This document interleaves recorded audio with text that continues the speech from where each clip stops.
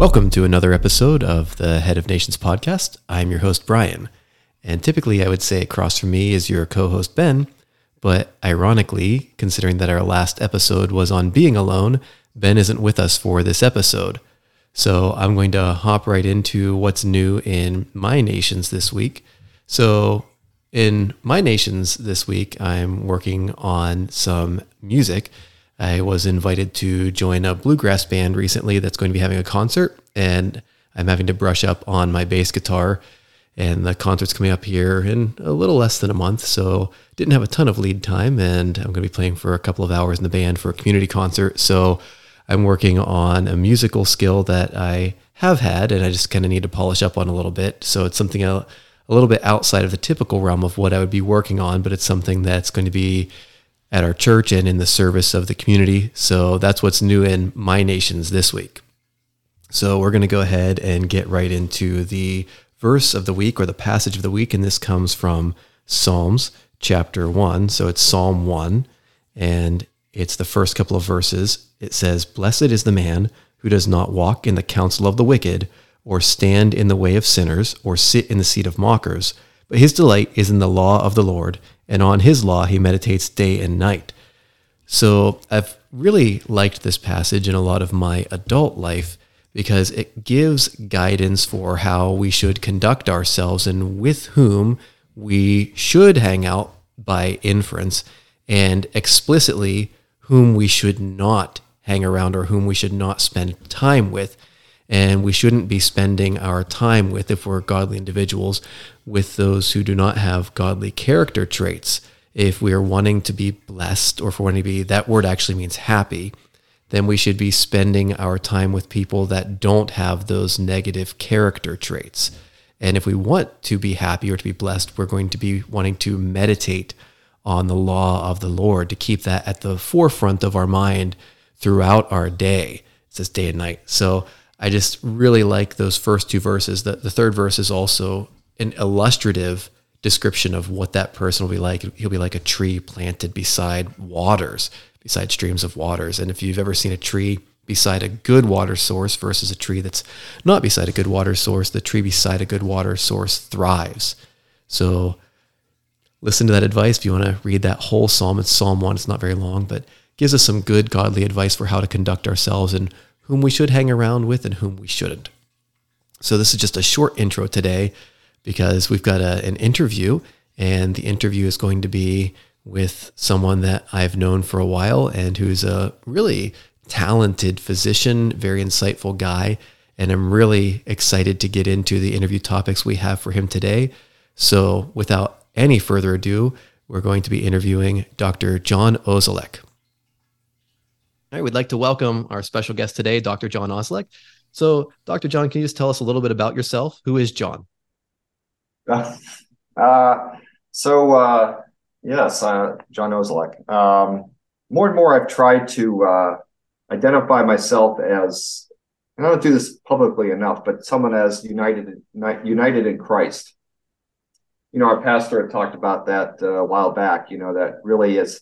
You'd say we are Christians. That term was actually a derogatory term, you know, in the initial first century.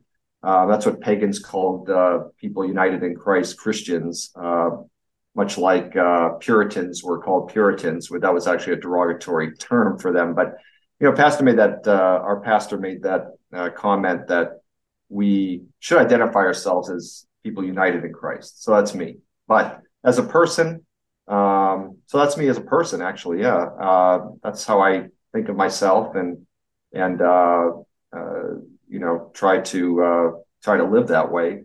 But I mean, I'm a physician. As for my career, my career has taken a couple different twists. I came out of medical school. I was a pediatrician to begin with, and also trained in neonatal perinatal medicine. So I practiced as a neonatal intensive care physician for about 5 years, and then went back and retrained in anatomic pathology and pediatric pathology. So I was strictly a pediatric pathologist for about 14 years at Children's Hospital here in Pittsburgh.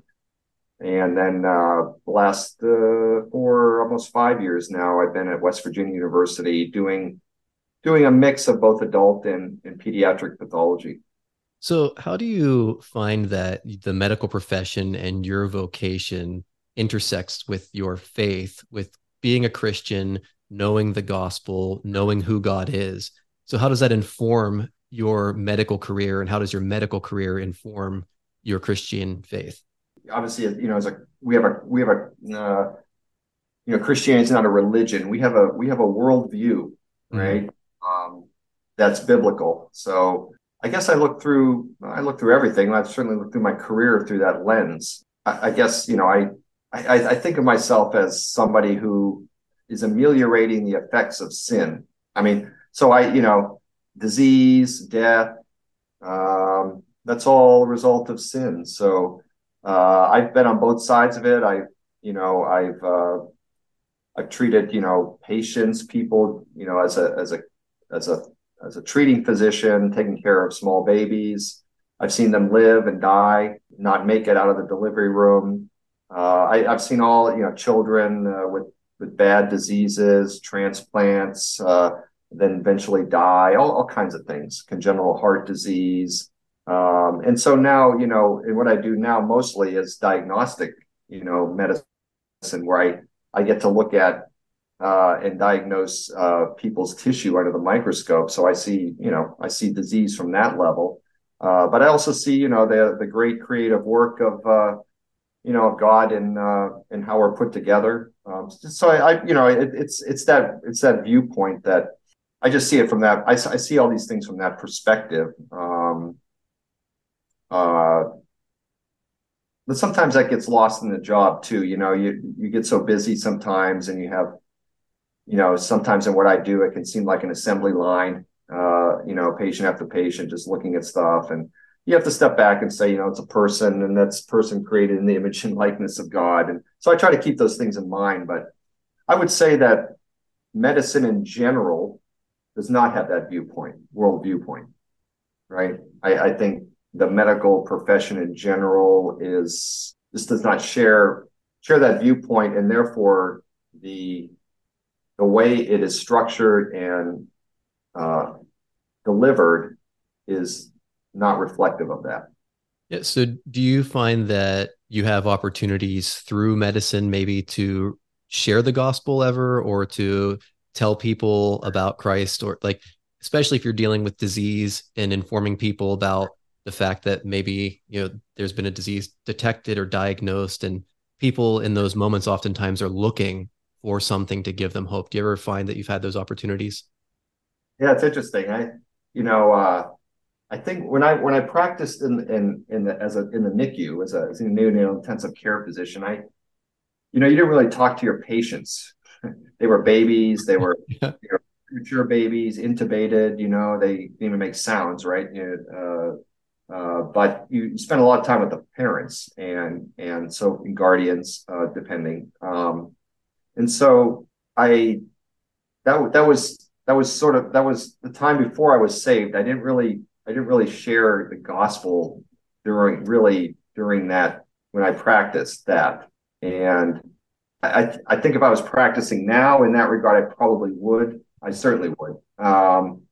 But now, and I think the Lord, he works in very interesting ways, and is very kind and compassionate, because, part of, I think, my switch into this career was probably, in some respects, it allowed me to, my personality is sort of a one-on-one kind of thing. I like one-on-one interactions with people. I'm not a big crowd type of person. But so pathology has given me this unique opportunity so we have trainees, places I've been, we have residents, fellows, and you can sit across the microscope one-on-one with them and look at the same thing. You're looking at tissue, making diagnosis. And so I've had many opportunities to talk about God, talk about the gospel, what people believe. And it's really a very easy introduction. I say, I look down the scope, I say, isn't that amazing? It's a beautiful structure to this, and you just go from there. God made this, so what do you think? And you get all kinds of interesting conversations, and but yeah, it's a really easy avenue or segue to the gospel, if you will, in what I do. Although I'll say that one-on-one on the scope, I would say outside of that, it's a little tougher. Just in the general milieu of a workplace, it's tougher to kind of be real friendly, be real, kind of try to know people so you have a rapport so that you might be able to share the gospel. That's tougher because that's a fine line. I found that you can get in trouble if you're too friendly with your in the professional, in the workplace. You have to, those kinds of things you kind of, I've shared the gospel with other people outside, other than, besides the one-on-one that I have, but it's a little more challenging. Yeah. I'm sure that the scriptures tell us to be as wise as serpents, right? But as harmless as doves. So there does have to be some tactical nature to how you conduct yourself, for sure. I'm guessing in that environment. Yeah. I work in a different environment, so I don't have the same constraints, but I also don't have a massive HR department to worry about. Yeah, right. I think well, not just this kind of workplace, I think similar business workplace is you have to be, you just can't say, you can't you sort of want to be human, you sort of, like get to know people, know who they are. And then it sort of gives you, like I said, that rapport, and maybe you can, maybe they, at some point they trust you or something, they come and talk to you about something or whatever, that's the kind of thing you have to have, but that's, you got to watch. It's not always welcome. Mm-hmm. Yeah. So when you're looking under the microscope and you're seeing the handiwork of God on a cellular level, how does that impact your faith or your appreciation for the creative nature of God and just the intricacy that you see that he's made on the cellular level? Can you extrapolate anything from that on a daily basis? Yeah, I think about it all the time. I really do. I think about it when I'm driving a lot. I think about just it's almost too much to bear. Like it's so amazing and awesome when you think about when you start really thinking about it and think about all the processes that go on in a cell and how each organelle is structured, and then how basically we operate without any input from ourselves. We don't operate, we don't control what we do. We don't control how this body works. Yeah, we can move, we can do things, but we don't control how we live. How we sustain ourselves. Yeah, we put food in, but our body does stuff with that and it sustains us, right? And we talked about this, right? That God is always sustaining us in the sense of preserving us, sustaining us. We are not our own. We live and move and have our being in him. And he knows all the subatomic particles that make us up. He knows where they are. He knows the space in between them, what that is. As we talked about in Colossians 1, Christ holds all things together. And I think when Paul says that, I think that's what that means. I think Paul is saying he holds all things together. Like if he wasn't there and if he removed that, we would go into nothing. We would be nothing, because from nothing, we came, he spoke creation out by the power of his word, just from his being, and it didn't diminish his being to have creation, the universe. It's a very staggering thought it's very staggering to think about how, for instance, just, each cell has its own DNA. It has the same DNA. Our DNA is the same from cell to cell to cell, yet a skin cell looks different than a liver cell and does something different than a liver cell and does something different from a cell that lines the intestine and does something different than a cell that's in the heart. They all look different. They're all part of a different tissue. How does that happen? Like, how does right? And you start thinking about development and how that works. Development's even more amazing. Like, two half genomes come together and produce one genome, and then some program is kicked into place, and all this stuff happens that we develop like we do with two eyes and evenly spaced, separate, arms the same length, legs the same length. I mean, it's really staggering. And you can even drill down more into it. And I think about those things all the time, like how amazing. And the amazing fact is that before sin entered the world, before we chose to go the way of the serpent, that we would not have died. We were bodies that were made to stay alive. There was no decay, no degeneration, no disease. I mean, that's clear from the scriptures. Mm-hmm. I mean, after the fall, then you start hearing about death. Actually, before the fall, you hear about death, right? God warned Adam and Eve, the day you eat of the tree of the knowledge of good and evil, you shall surely die. And so the effect of the fall is that we do have death and things that cause death but so the premise before that would be that, and it has to be true, because God made the creation, and at the end of the sixth day, he said it was very good after he made man. So when God estimates something as very good, then it's going to last. It's good. It's pure. It's without defilement. It's without decay. God is not decay. God is not. There's no decay in him. There's no diminishing in him. There's no darkness. There's just no blemish in him at all. So we would not have died. It would have been like Enoch, who was taken up. Although in Christ, as Stephen Charnock points out, without Christ, we would sort of be like slave and master in a way, right? We'd have that kind of relationship with God. He'd take us up to heaven because we hadn't sinned. I'm just saying it theoretically, we had sinned, but how we wouldn't be close. We couldn't get close. Only in Christ can we get close, because he took on our nature. We are in him, through his death and resurrection. We are in him. Like, he bore our sins in his body. That phrase in Paul says that in Colossians, he bore our sins in his body. That always really impacts me, because, and Paul will say elsewhere that, we sin in our bodies. Mm-hmm. Bodies sin. And so Christ had to come as a body to reconcile that. And so, but we, in doing that, we are united with him. There's a bond with him because he became a human.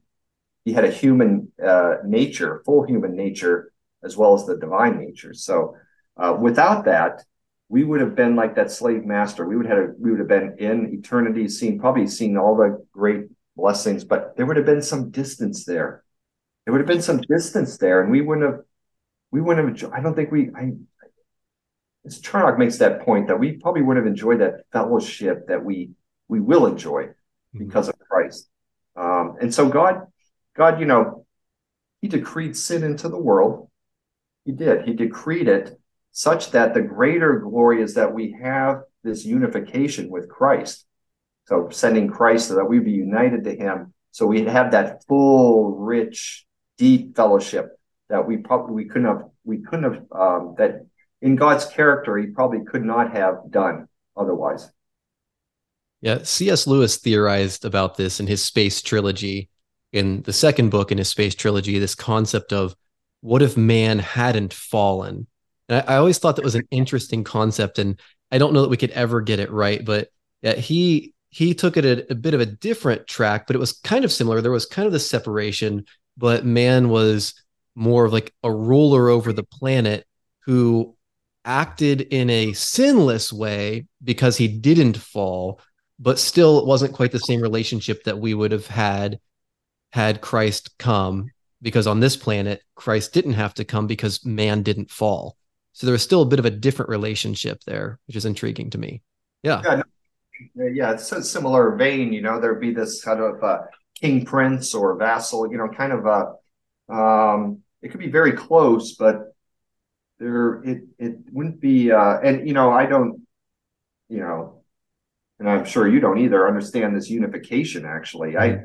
I think that's a a lot of things about Christ are certainly mysterious, but the unification with Him. I mean, conceptually I can understand, but really, how are we united in Him? In a physical or kind of spiritual sense. How are we, in Him? Because He says He's in us, we're in Him.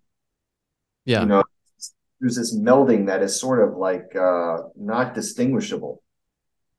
It's hard to believe. It's hard to believe that believers in Christ are indistinguishable from Him in terms of how the Father sees us. There's no difference. I Mhm. mean, which is staggering for me to believe, knowing myself. I mean, but yet it's true, and I believe it, and I'm glad I believe it because there is no other there is no other way to you know to to save our to have eternal life without that. So Yeah. Amen. So, John, I've known you for years, and one of the reasons I was excited to have you on the show is because from the first time I met you, I noticed something a little bit different about you than a lot of other people that I interact with in the way that you are you're a driven person. So the scripture tells us that the eyes are the windows to the soul.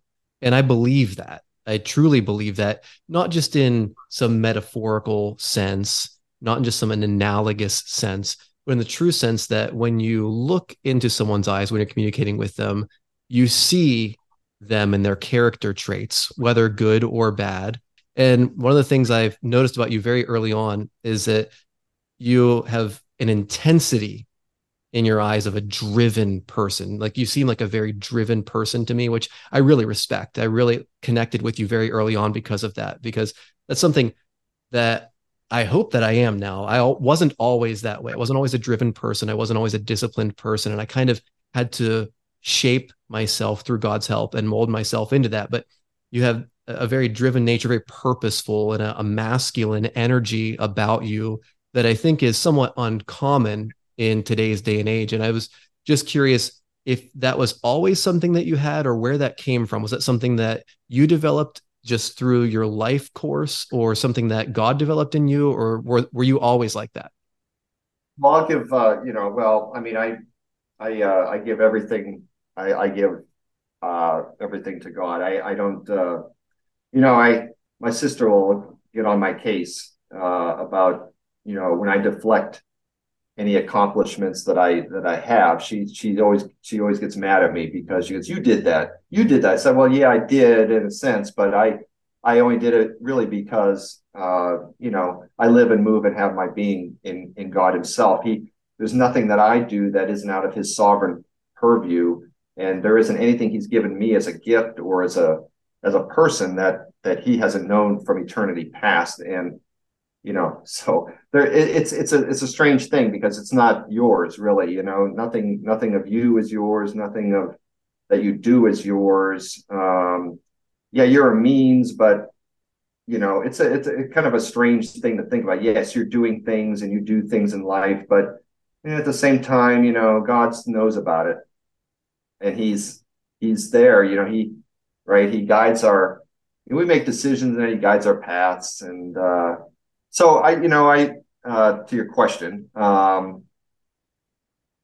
knew very young, I don't know when, 8 to 10 years old, probably. I wanted to be a physician, so I was going to be a physician. And I mean, my mom would always say, "Oh, you're going to cure cancer," and that. I don't know which came first. Like she put that in my head, or I said because I want to be a doctor, then she said that. I'm not sure how that went down, but um, I think that I've always had that as a goal in as far as a career goes. And um, I yeah, and probably a couple of things. I'm adopted, so I never knew my biological parents, and I know that had pretty, I think, significant impact on me, on how I am and what I did. I kind of went into myself and became sort of a poet of sorts, and that's who I am. I'm more of a reflective and kind of intro into myself kind of person. So I like to. I always tell people my dream job is to sit under a tree all day and write poetry, and because I like thinking about analogies, how things work, particularly, nature, God, how things are, that those sorts of things. I like to do that. And so I've always had it that I was going to be a doctor, and that was always my goal. And I was raised in a great home. It's all. I mean, this is all in God's purview, right? I mean, my adoptive parents were very good people. They loved us. My dad. I always saw my dad. He's the man I respect the most, even to this day. I learned a lot from him. I learned how to do things right. You don't skip corners. You do it right. And so there's a perfectionism in me that actually sometimes probably is deleterious. But I saw my dad do things right, and he wanted to do things, and it was always, he just wanted to get it right. And but he never, he never like he never wanted me to do what he did for a living. He took me to his workplace once, the Erie Forge and Steel, National Forge. He didn't want me to do that kind of stuff. He wanted me to get an education, but he never pushed me in any direction like, oh, I want you to do this or do that. He let me kind of do what I wanted, and that was, that was to be a physician. And I have some kind of stories during college and that, but I think I've always been, I've always wanted to do things right. And but as far as ambition and how your energy, and that's all from God. That's all me. Yeah. Well, I really appreciate that perspective. And I feel like, especially on doing things right, because that's something that, my dad drilled into me and I didn't always listen about. And so then I would have to go back and fix mistakes that I had made because I didn't do things the right way. And I think that's a very important thing, especially as Christians, where we're to do all things as unto the Lord. There's a saying I've heard, and it is, there are two ways to do things: right and again. And I think that that's pretty much true, that if you end up taking shortcuts, it only ends up delaying you in the long run. So that's a very great lesson in life that I think would be very beneficial if people learn, because there's always that temptation to take shortcuts, whether it's in our careers, whether it's in daily life, or even, spiritually, trying to not do things the correct way. And it never works out. So I really appreciate that perspective. Yeah, it doesn't work out. And I see it more. I don't know, maybe I'm older now, so I start seeing more. I think that's a little more commonplace now. This kind of I don't know, maybe like people don't seem to care as much maybe about the product that they're producing, Mm-hmm. whatever.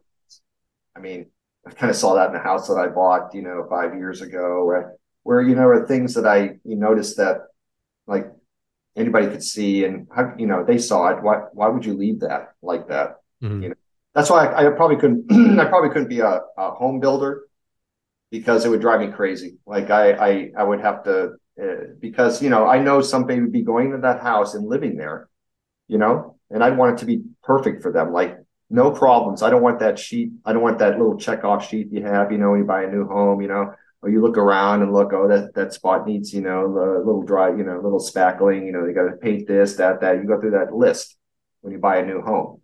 And my goal would be to have nothing on that list. Nobody would see anything that needed to be redone, fixed, touched up, nothing, because, that's, what do you want to call it? Pride, reputation. But on the other side is that, man, I know what a hassle it is to, like, you don't want to create hassle for people. I mean, like, but you want to have a good product, right? You want to do something right and do it well. So yeah, I don't know. I think some people still have that, but I've seen a little bit less maybe in that focus in those on that. Mm-hmm. Agreed. Yeah. So to segue into my next question for you, it would be, given the state of individuals today, particularly this show is geared toward men and just helping men to become better men. Is there any advice that you would give to young men today trying to navigate this world, whether it would be, to aim to do things correctly, or if you have any other advice, what would you tell young men today? And, like a minute, 2 minutes, just some brief advice they could pick up and try to go forward with. You mean young Christian men or men or any men? Well, I would say any men. I don't know that your advice, because I think ultimately all things are spiritual issues. I believe that wholeheartedly, that all issues ultimately are spiritual. So, yeah, any advice that we would give as Christians would have to be coming from that. And I don't know that non-Christians would understand it from that aspect. But yeah, so theoretically Christians, but universal advice that probably non-Christian men won't take. Yeah. No, I was going to say that. I would say the first advice would be that put your faith in the Lord Jesus Christ. I mean, and but for Christian men, it's all cliche, to Christians, but be in the Word every day.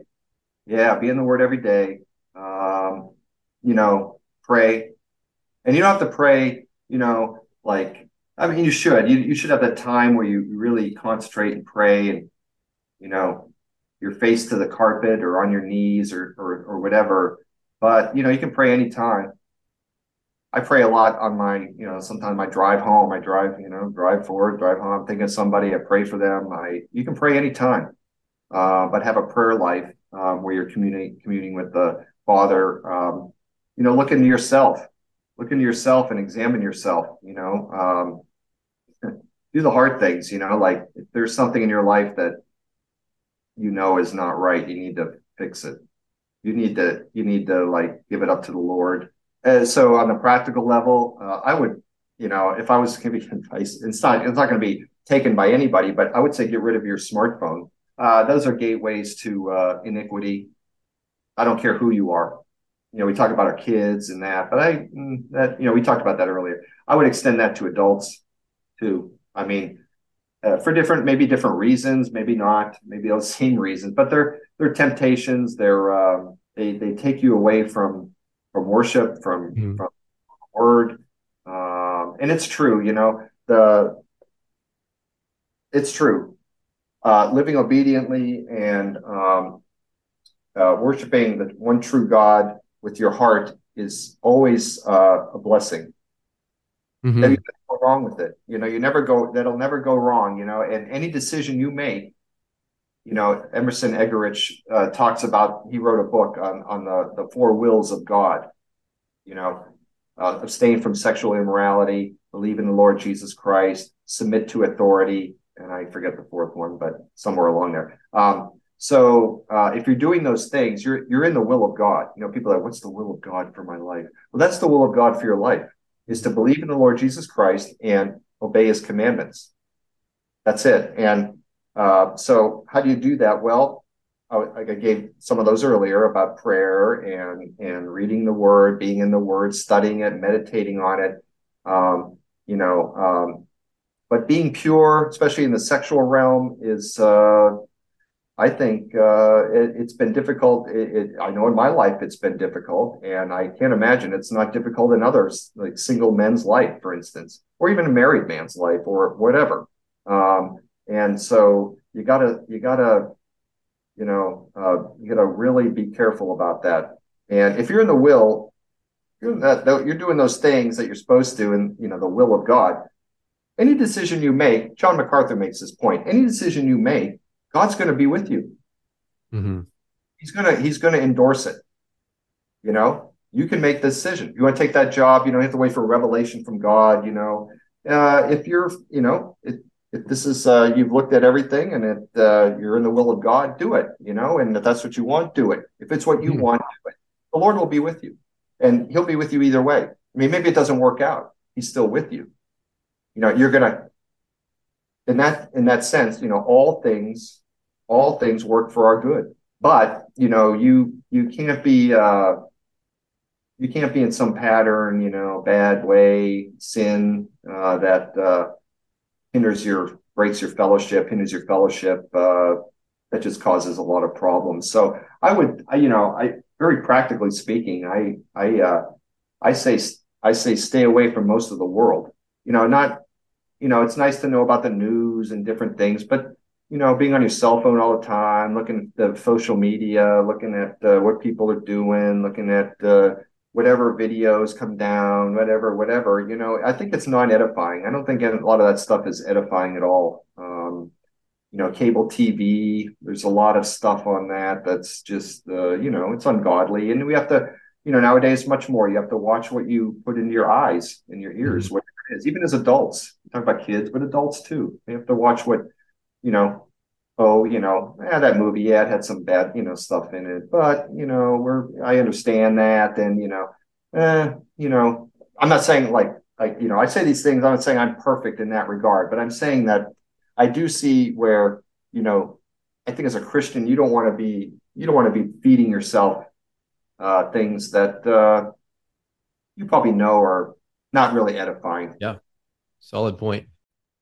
I have a lighter question for you now, which is, do you have any funny or amusing or interesting stories from being a practicing physician or from med school or something like that, where maybe something unexpected happened or like a humorous incident while you were on rounds or whatever that you can share? Because I know some things you can't share, right? So Oh, maybe it was with a colleague or something like that. no. Huh. Uh, Let me think. Well, I remember, I don't know why this came to mind, but I remember as a med student, we had it was like we had physical diagnosis class, and it's like a second year, third year med school. And so as part of that, you would usually had you teamed up with a physician who would assign patients, and you would go in and do a kind of a mock history and physical with them. It was a real patient in the hospital, but you were they agreed to have a student interview them and examine them and all that, and you have to write it up and all that stuff. So we had our group had a Polish a fellow internist from Poland, Miroslav, someone. He was a short fella and had an accent. And my one of my first, you know, interviews, or one of my first patients, to interview and do a physical exam was a person with AIDS. It was That's going to be high stress. I don't know, if he was like trying to, like, he was like playing toying with me or what, my Miroslav, but it was like awful. It was like I was like, because this person clearly did not want to be interviewed or examined. I'm thinking, did he like approach this first, or am I like just come in here and say I want to do this? Anyway, he was not in a good mood, and it was like, I think I lost about 5 pounds of sweat in that interview and exam. He did it, but it was like, every he made you feel like you were really putting him out. Mm. It was very. I mean, hey, that's real life too. You gotta. It was good, actually. It was a good experience in that sense. But I'm like, really, come on. Uh, No, first one, get like a cream puff or something. Something he either like really that. liked you or really didn't like you to give you the really hard one. He likes, young men, or something. No, Mhm. no, I wasn't that at all. I mean, there was, yeah, there's, the fun things were, with my colleagues, especially in pediatric residency. We had a large class. We had 17, I think, or 18 residents in our class, and we got to know each other pretty well. One through the first year retreat that we had, we spent a few days together and really got to know each other. And we still, a lot of them still practice around Pittsburgh still, and we occasionally see each other. And yeah, so there was yeah, I mean, I met a lot of really great people along the way. That's awesome. So I have a question for you about fitness. So you're a pretty fit guy, and I like to be fit as well. And I think not just from a physical aspect, but from a spiritual perspective as well, that it's very important to take care of and to practice good stewardship with the bodies that God has given us. So, as a physician, but also as a Christian, what advice do you have for people, especially for men, as far as taking care of the body that God has given them? Yeah, that's a good question. It's something I thought about a lot, and it kind of goes back to our first beginning of this interview about, you asked me about how faith impacts medicine and medicine of faith and that, and from the medical profession point of view, there's as I mentioned, it's really not a Christian worldview overall, and so as part of that, there isn't there's lip service to preventative medicine in a sense, but um, like the spiritual aspects and good body stewardship and those sorts of things, you don't really see that a whole lot. It's sort of like medicine profession exists when you have a problem, then you go. If you have something, we'll try to take care of it instead of oh here, you want to live a healthy, productive life, and this is these are some steps to do it. But if you don't, I think it's hard, to there's some things that are hard if you don't have a Christian worldview. Like you think, why would I do that? Hmm. Christian worldview, why do you care? Like about, I mean, maybe you care about your body for you care about your body for very uh,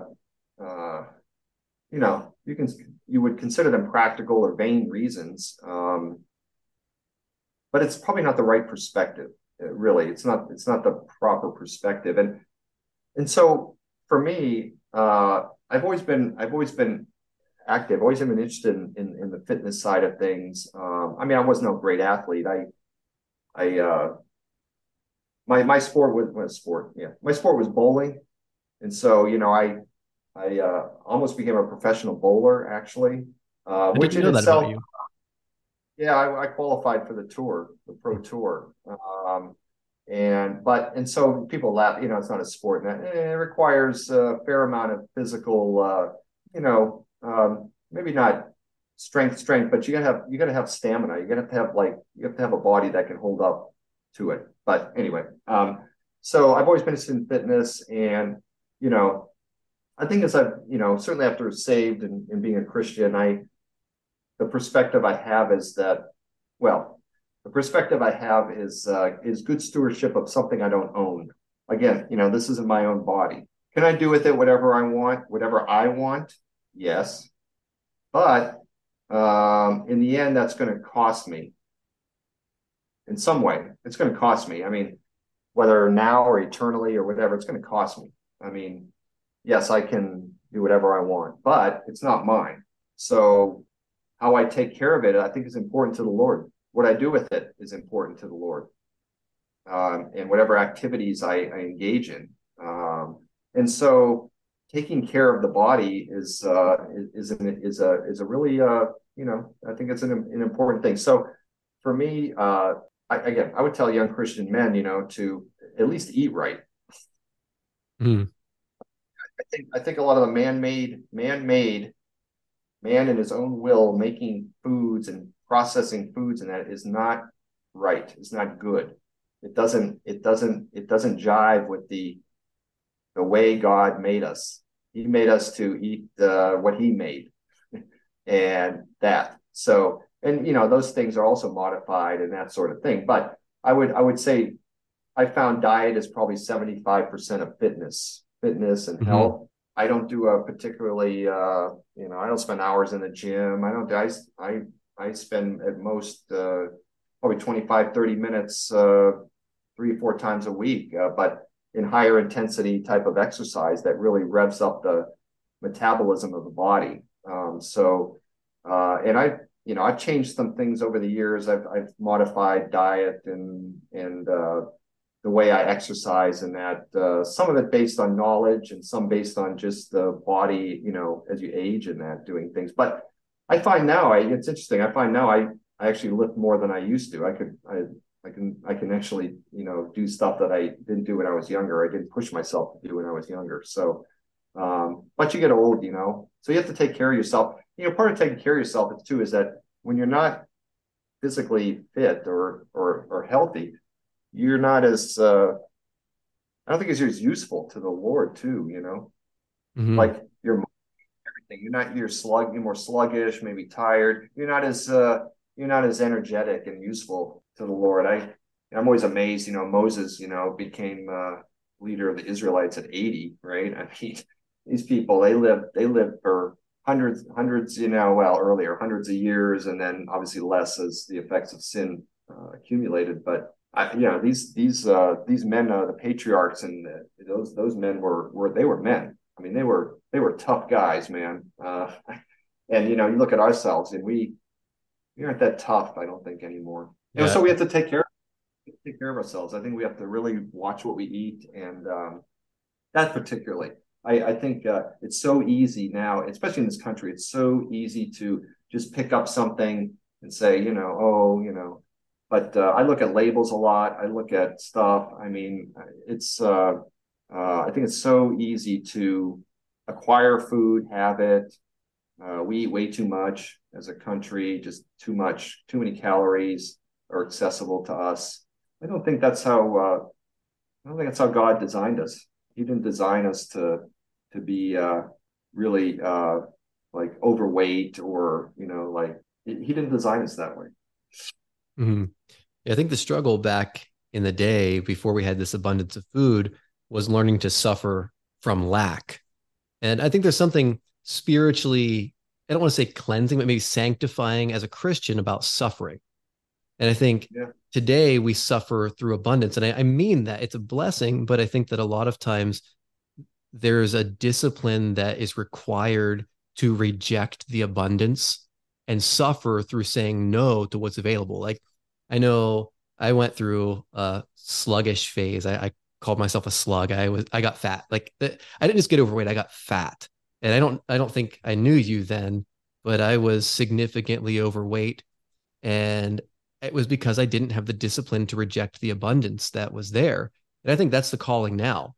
And I think that transfers too, because personally, the way I have to function now, if it goes in my mouth, I log it in a calorie counter. And I have a set number of calories I eat a day.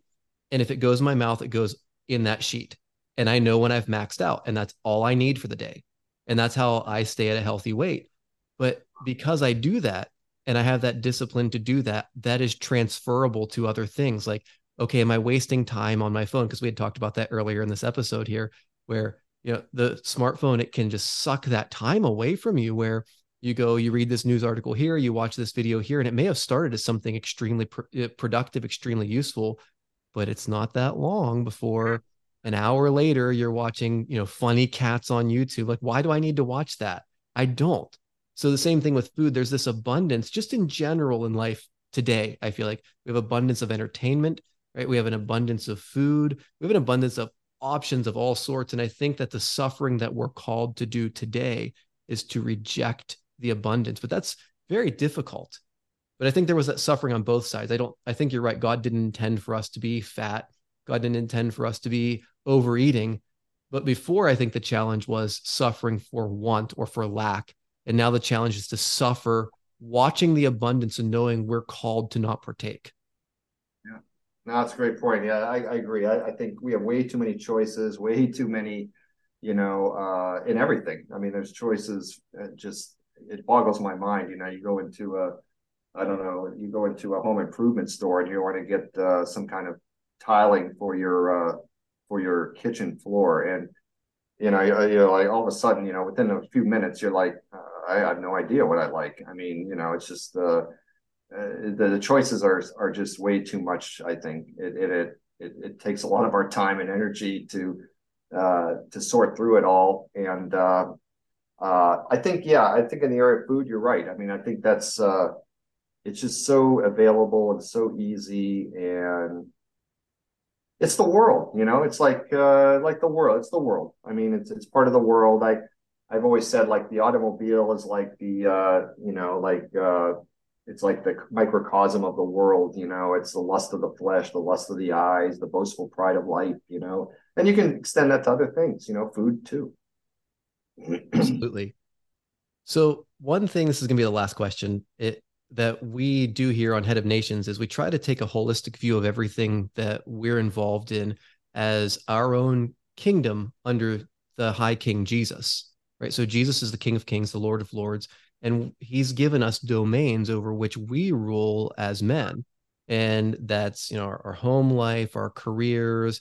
It could be various leadership roles we've been given at church or in the community, but all of those fall under the purview of our nation or our kingdom as men. And we usually check in just to see what we're working on, particularly in our realm that God has given us. So just want to ask you, what specifically are you working on? What is God working on in your life? Is there something that he's brought more to mind lately in your life that he's calling you to work on in your nations? Well, I don't know if there's one thing. I think, yeah, I think for me is, I think being decisive. Like your yes is yes, your no is no, and like sticking to things like that. Mm. Uh, um, I find, well, I found, the last several years that to be challenging. Yeah, I think that's a challenge. I've noticed that for me as well. Sometimes, a lot of times, I think I do really, really good at this, but then little things will slip through the cracks that I've said that I was going to do. So that's something that I've been challenged with personally because I'm a perfectionist to an extent. Like you were talking about building a house, and I was smiling because I usually every summer I have a project I build on our property, and it annoys my wife a little bit because I'm such a perfectionist. Like it doesn't matter what I'm building, I need to be able to park a truck on it. Right? Is it a chicken coop?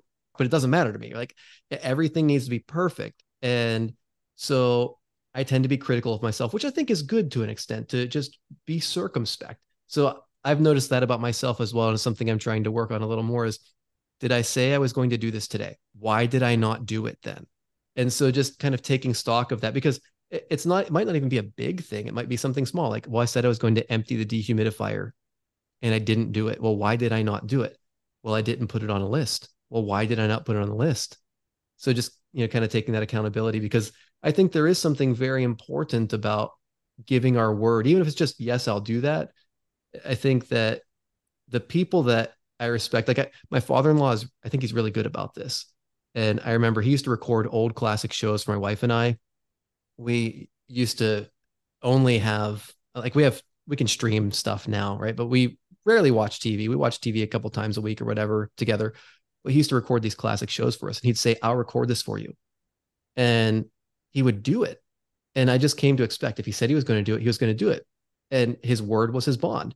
And I think he's very good about this, where he says he's going to do something and he does it. And as a young married, what's that?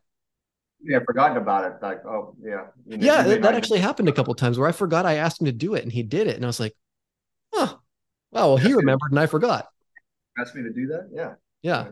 So yeah, I think that's something that I really learned from him is trying to be better about that because I would tell people I would do things when I was a young married man and I would even forget I told him I was going to do it, but he wouldn't forget. Hmm. Yeah. Lists are helpful at times. Yeah. I'm a list guy. I find if it's not on a list, it's gone. I've forgotten it. So I'll either have to take my phone out and make a note or I like right here, show notes, it's a list. And I handwrite and that helps me out. But yeah, I think it's a very good word you gave there about working on that. So that's a very important thing. Well, Yeah, that's all facets of life. mhm, absolutely. Well, I really appreciate you coming on the show, John. It's been really great talking to you. And it's always a pleasure to talk with you. You're an extremely insightful guy. And for the listeners that don't know, so John taught a class on Kings. And I really enjoyed being in your class because you bring a layer of complexity to your instruction that I like. I really love the deep dive that you do into things and you come at it from a high perspective that resonates with me. So I really appreciated sitting under your teaching with that. And it's been really just an honor to have you on the show. So I appreciate you coming on. No, it's great. It's wonderful. Thanks for the opportunity, and I always enjoy talking to you. And Absolutely. Well, that's the show that we have for you today. So I want to thank you all for listening. And As always, if you'd like to subscribe to the show, please do so. If you would like to share it, we would appreciate that. And if you'd like to really help us gain traction, we'd really appreciate it if you would leave a written review that just helps us navigate that algorithm. Also, if you'd like to support the show, please go to headofnations.com and click the support tab. If you have any questions or comments that you would like to share, just feel free to reach out to us at info@headofnations.com. And as always, remember, we are the head of our nations, so let's go live like it. Until next time.